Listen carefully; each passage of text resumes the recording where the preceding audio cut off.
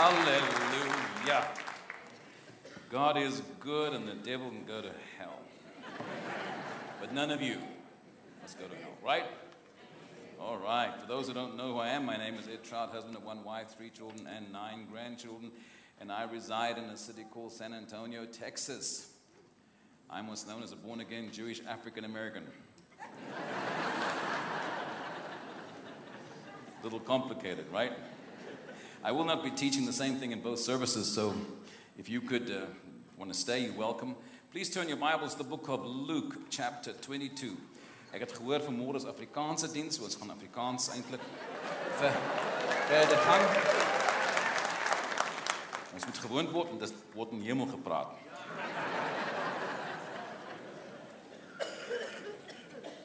You didn't understand that, did you? Luke chapter 22, verse 31. These are the words of our Lord Jesus. He says to Simon, "Simon, Simon, Satan has asked to sift all of you as wheat. But I have prayed for you, Simon, that your faith may not fail. And when you've turned back, strengthen your brothers." I'm so grateful for God's salvation. The best thing that ever happened to me was when I was 13 years old, gave my heart to the Lord. It was so real, I got saved 5 Sundays in a row. I kept on repenting and asking Jesus to come into my heart until someone told me you don't have to keep doing it. But I loved it so much. And I'm grateful my name's in the book of life, but I'm many more times grateful for this ongoing relationship that I enjoy with the Lord so very much. I'm very grateful to the Lord for His love and His friendship. I feel so undeserving so many times. I've disappointed the Lord, I'm sure, failed so many times, but every time the Lord has been consistent and unchanging. Yesterday, today, and forever, He does not change. He's the same wonderful, good God.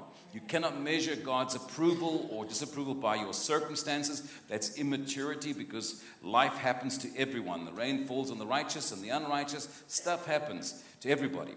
And you can't measure God's consistency by those things. You know God's approval or God's love by His word, because He's true to His word. Can you say amen to that? Thank you. All right. Now, Jesus is warning Peter that the devil, and I wonder where the Lord heard that from, if He wasn't in heaven, in the spiritual realm, and hearing Satan going to God to ask God for permission to sift the disciples. The devil's not quiet when you are actively involved in doing God's work. He's always going to do all he can to bring you down. Every day, all day, he's after you. And I was so grateful to hear the Lord say, "But I've prayed for you." It is wonderful to know that in this constant war we're in, we have someone that stands as a high priest and petitions for us on a consistent basis. We have the Lord Jesus that is always on our side, no matter what. But understand the devil doesn't like you and will do all he can to bring you down. And the reason is simply that God had made millions of angelic beings to serve Him and these universes, but they are immortal, powerful beings that He created. And wanting some fellowship, He made one higher and gave him the power to, so much more power, and also the choices and the free will that he had. He chose to leave God, taking a third of God's angels with him, a whole entire third, a large population. And then for the first time in creation, God did something different. For the first time, He took His own DNA and He created you and I. We are made in His image with God's DNA. We are a spirit living in a body, and we have a soul. And because of that, the devil despises everything about us. God is so passionate about us more than any angel, because we are to die for.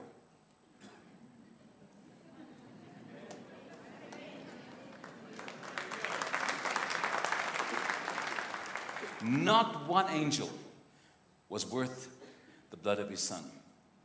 Not one angel was worth sending His Son to die for. With all these immortal powers that they had, we were the precious ones that He had Jesus come.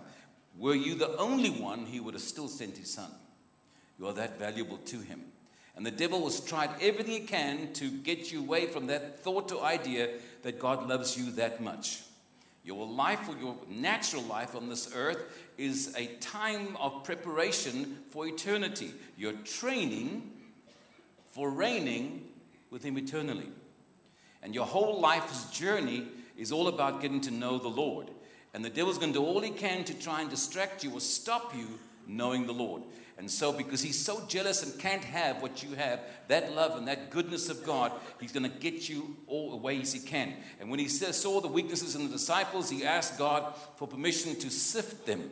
Whenever the devil attacks you, and he does attack you frequently, he's not after your marriage, your money, your health. Those things he is attacking are irrelevant to him. What he's really after is your faith. As Jesus said, but I prayed for you. Of all the things the Lord could have prayed for, he prayed that his faith would not fail. The devil's attacking you, Peter, but that's what I chose to pray for you, that your faith would not fail, because that's what the devil's after. He's saying, what must I do to you to make you think there is no God? What must I do to you to make you think God is not on your side or hearing your prayers or with you at this time? What must I do to you to get you to falter in your faith? We heard this quote, this reading the word, this man with the wonderful hair. I don't know his name, I'm sorry. I liked him very much. Nice guy. Fritz. Echt Deutsch. Fritz, yeah. Oh, there you are. Hello. I like hair. Any hair will be fine for me. My hair got to heaven before I did.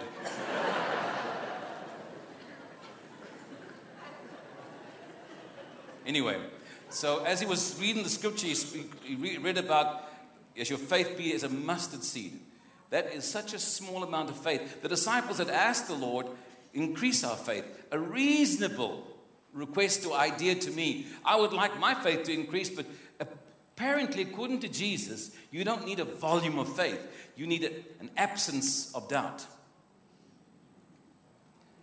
So the devil, knowing that, to destroy your faith, has to always sow doubt.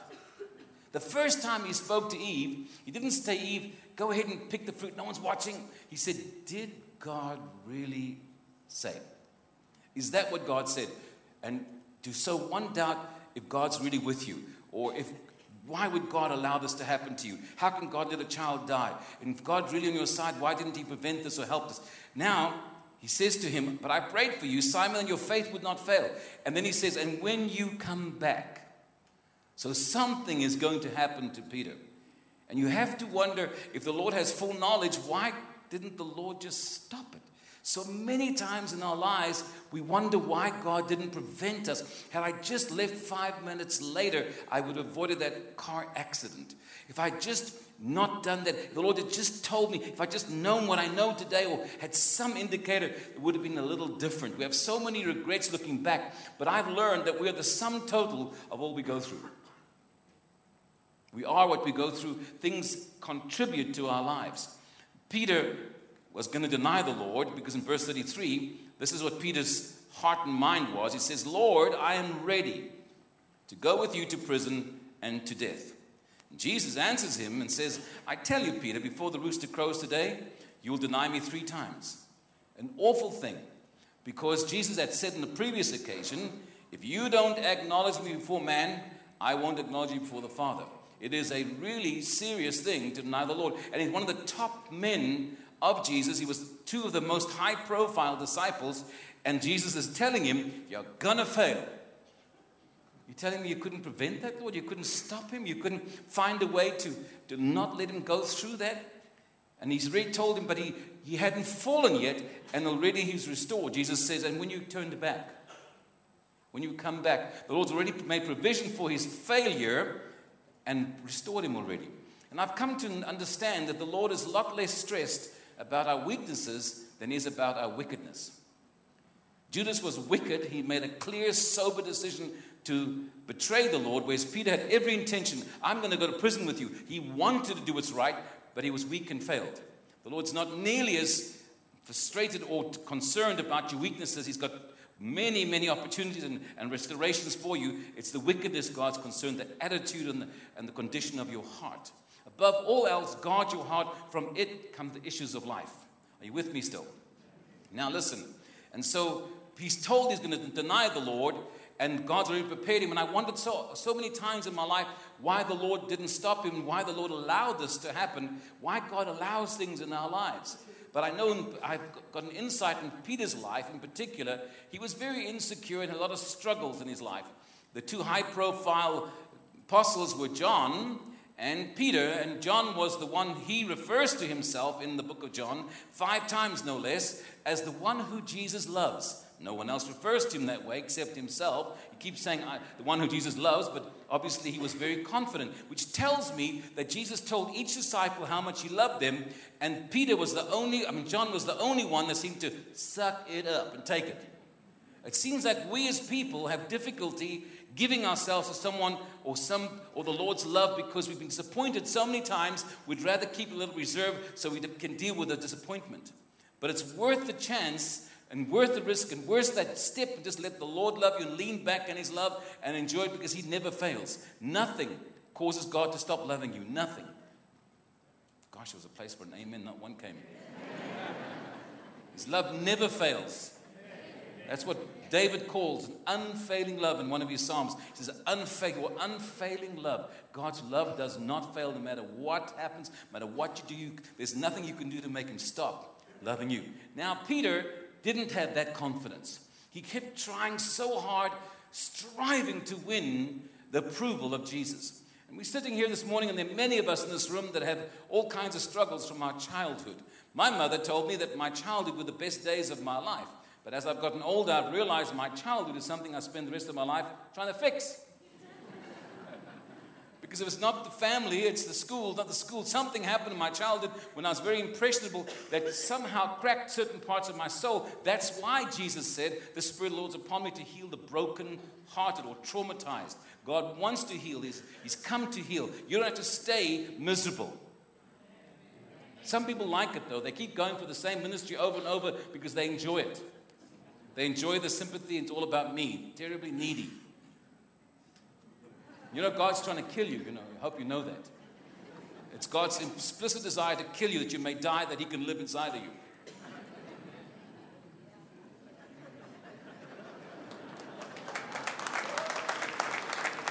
You know, when the Lord hung on the cross, they threw a spear in his side to make sure he was dead. He didn't go, ouch. Didn't feel a thing. He was dead. So when God allows the devil to throw spears at you and you squeal, he says, not dead yet. Another spear, please. When we die, we don't feel pain. No one can hurt you if you're dead in yourself and alive in Christ, abandoned to his love. Now, Peter struggled. He wanted to show the Lord that he was special. He was the only one that decided to walk on the water. No particular reason, just wanted to do it, to be different. When washing the disciples' feet, he gets to Peter, and Peter says, you can't wash my feet. He always has to be different to everybody else to try and win the affection of Jesus. John already seemed to have his head against the breast of the Lord. He was trying to nudge the other arm open so he can get in there too. He wanted the same position, if not more. He wanted to be special. So hard trying to please the Lord. And on the transfiguration, he wants to build a tent. He's always trying to do something different. He's got a knife or a sword in his hand. He attacks the ones trying to arrest Jesus, to nick the man's ear off. He's always trying so hard. And I believe the Lord allowed him. Didn't want it, but he allowed him to fail so he'd stop trying so hard. Now he says, when you come back, I want you to strengthen or encourage the brethren. How do you encourage other people when you've messed up? Everyone knows that you know that they know what you did. You wanted to be the top disciple and you denied the Lord. They didn't deny him. You did. Now you want to encourage them. They're not going to listen to you. That's what his mind's telling him. But the truth is, when he's gone through this now, all his striving and trying hard to prove something has to be abandoned, and he has to learn that if anything's going to happen, it's going to be the Lord. So, this is what this effect in his life was, changed him inside, that he had to really lean on the Lord. And often God will use our failings or things we do that we shouldn't have done just to help strengthen our walk and our resolute, complete dependency upon him. God wants us to be dependent upon him. Often people ask me about dreams about losing their teeth. I've heard it often. It's a wonderful dream to lose your teeth in a dream. It means God... I have material back there at the bookroom or somewhere. If you want to get hold of my books and dreams or prophecy or daily devotionals, I have all those things at the back there. But interpreting dreams come from the scripture. Solid foods for the mature, which they can chew. When you're babies, you've got to feed them. So if you haven't got teeth, you become dependent. And when you're independent, God has difficulty helping you. Now you're getting it. So when you dream about you're losing your teeth, God's telling you, lean on me. Don't do it by yourself. I'm your strength. Right? When we need to know to do what we can and not try and do what God does. We get those two confused daily. We try to do what God's supposed to be doing, and we try to get God to do what we should be doing. Don't do that. Learn to know what God requires of you. It's very simple in a relationship. He loves you so much that He died for you. He gave His only Son. He didn't have several sons or many resources. He gave all He had. You're that important to God. He listens when you call. We have cell phones, and people let stuff go to voicemail, or they look at the call ID and they let it ring and ring and ring. Not God. It's almost like it's waiting for your call. The first ring's taken the call already. God is so much in love with you, no matter what you do, that He'll answer you when you call. He's waiting constantly for you to call. What do you think about that? God loves you very much. And so here's Peter going through a crisis, but it was so much in the Lord's knowledge. He said, I prayed for you. Got you covered. Got you covered. But what you're going through, the Lord has got you covered. You're not alone. He's with you. An amazing Savior you have. You have nothing to fear but fear itself. The devil will do all he can to sow some negative seed, whether from the news. We're programmed by this world around us. People are programmed to expect negative constantly. Here in South Africa, we're coming back from America. It seems so hard for me to get used to all these burglar bars, and it seems like in a prison and electric fences. It's so hard for me to understand how to live like that. It just seems the wicked people are outside and the good people are locked up inside. And I never had burglar bars ever, and I don't expect anything to happen to me like that. I don't expect to be robbed, attacked. I expect the Lord to watch over me. When the devil attacks me, he's going to get it. You hear me? Some years ago, Pastor Mark from the Rhema Church, years ago, in the early 90s, brought me a letter. He said, look, I want to show you this letter, a letter that was written by Christians against apostasy, sent to all the churches in this nation in the early 90s. And I was a topic of the conversation, or the letter, as I was called a false prophet, because I prophesied when Mr. Mandela would come into power, there'd be a peaceful and quiet transition. And many prophets, like Roger Teal, had come in and said there'd be blood in the streets and war, and there'd be all kinds of difficulty. And so much so, some pastors left the nation. And Pastor Mark said to me, he said, now, nothing's happened. The transition has come and gone. It was peaceful, not a single murmur. And no one apologized to you or said we were wrong. And I don't care. I don't care about it. It doesn't make a difference whether I'm right or wrong. Why I'm telling you this is because I've been praying very specifically for South Africa in the last few months. And I believe the Lord has spoken several things to me that I'd like to share if you'd like to hear it. All right. The first thing I want to tell you is the Lord made it very clear to me that He made a covenant, a contract with South Africa hundreds of years ago. That the first people that came, He said, we'll build a church if you'll help us. And God has kept His covenant. And He will keep it continually. He said the future of this nation is far more brighter than you can imagine. No matter how negative people try to make it seem to you. There is a rumble and a shaking going on in the leadership of this nation. They've served a certain season and purpose. And God, in different stages, is going to be changing what you know as the present-day government to a much more conducive watching over this nation. The Lord said to me, because I had been troubled by the volume of people coming from other nations like Zimbabwe and Mozambicans and coming in and Malawians. And the Lord said clearly to me, I did this. Because I came to dilute the entitlement mentality. I came to dilute all the history so that the new blood would come in and generate something new. The new nation has to be built. And so these 10 million people that came to help by the hand of God and create a whole new expectancy. It couldn't be one language. There's so many languages now. We're forced to speak English together, every one of us, and to move into a new nation. And that's all part of the hand of the Lord. And God will not neglect South Africa. Even now at the present time, the economy shouldn't even be as good as it is, theoretically. And yet God has kept his hand in this nation, and it's even going to get better. There are many more things that God's got blessed in this nation. The crime, as you know it, the Lord spoke to me and said, it's a very small population that are the criminals. The majority of people in this nation are peace-loving and wanting a new South Africa. It's a small population, so don't be intimidated by them. And he said to me that he's going to stamp out all this crime as we know it. Might not be in my lifetime, but it won't be the police or the government. It will be the people themselves rising up, forming pockets of resistance, putting fear and intimidation in the criminals' hearts, that this nation will become one of the most sought-after, crime-free nations to live in the world.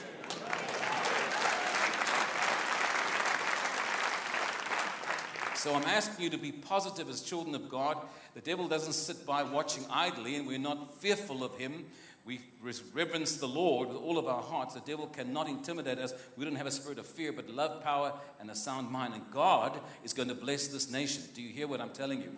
I live in the United States of America, and they seem to have gotten seriously backslidden. And thank God for our president that we have now. For those who are misinformed by the liberal news, they're not giving you the truth. He's a very godly man. As young as he is in the Lord, he's doing everything he can to do what's right. And he's brought a lot of changes so quickly already in our nation. For the Christians especially, the moral decline was, for my mind, mind-boggling. How fast Sodom and Gomorrah had crept into the United States. But America has always been a giving nation, and God has made covenant with that country too in different ways. And no matter what this country does, it seems to prosper. And with Mr. Obama there, they had gone from 10% international debt to 115% in the short time he was president. And yet, in that same time, America discovered more oil in Nebraska and Texas than all the supplies of the world put together. And only God could do that. And why I'm telling you this is because God has the coin inside a fish in this nation, waiting for the right time when he will release all the blessings and the prosperity of this nation. He will bless South Africa. So you have nothing to be concerned for, except excitement should be in your soul for the future. You are the future.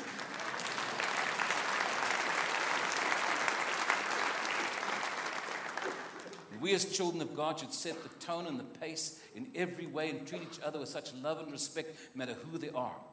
Are you hearing me? That's the ways of God. That's the ways of Christ. We're not in any way prejudiced to anyone as children of God. We represent the mighty King. Amen. Amen. Thank you so very much.